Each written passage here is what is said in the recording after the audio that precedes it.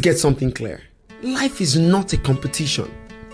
Well, a piece of leather ball and a pitch, a piece of rugged ball and a racket, a golf club and a golf ball, a punching glove and a ring, those make for great competitions. But not life and its decisions.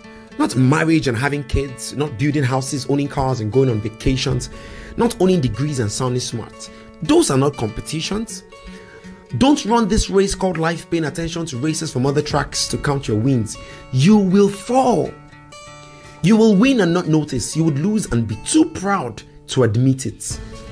Every day represents a different you, running to do better than the previous you. That's the real competition. Not your classmate from high school or your friends from way back, not your cousin, not even your sibling.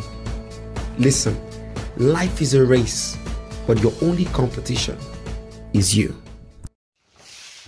Hello, hi. My name is Deji Onodeko, and welcome to 2020.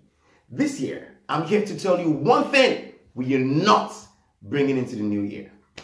You send a text out and you say, hello, hi. I'm saying hi. And someone says, oh my God, I've been trying to reach out to you. I've been telling myself I was going to call you. I've been forgetting to. We're not doing that this year.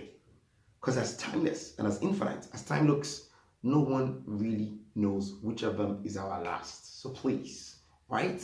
If you think about a person, if a person crosses your mind, if a person occurs to you, send a text, put out a call, drop a DM on Twitter, on Instagram.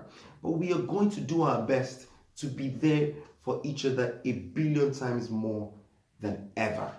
Right? Because as beautiful as forever looks, no one really does have it. So, in 2020, we're calling, we're texting, we're reaching out, we're visiting, we're hanging out. We're going to be there for friends way much more than just retweets and Instagram likes. Thank you for watching.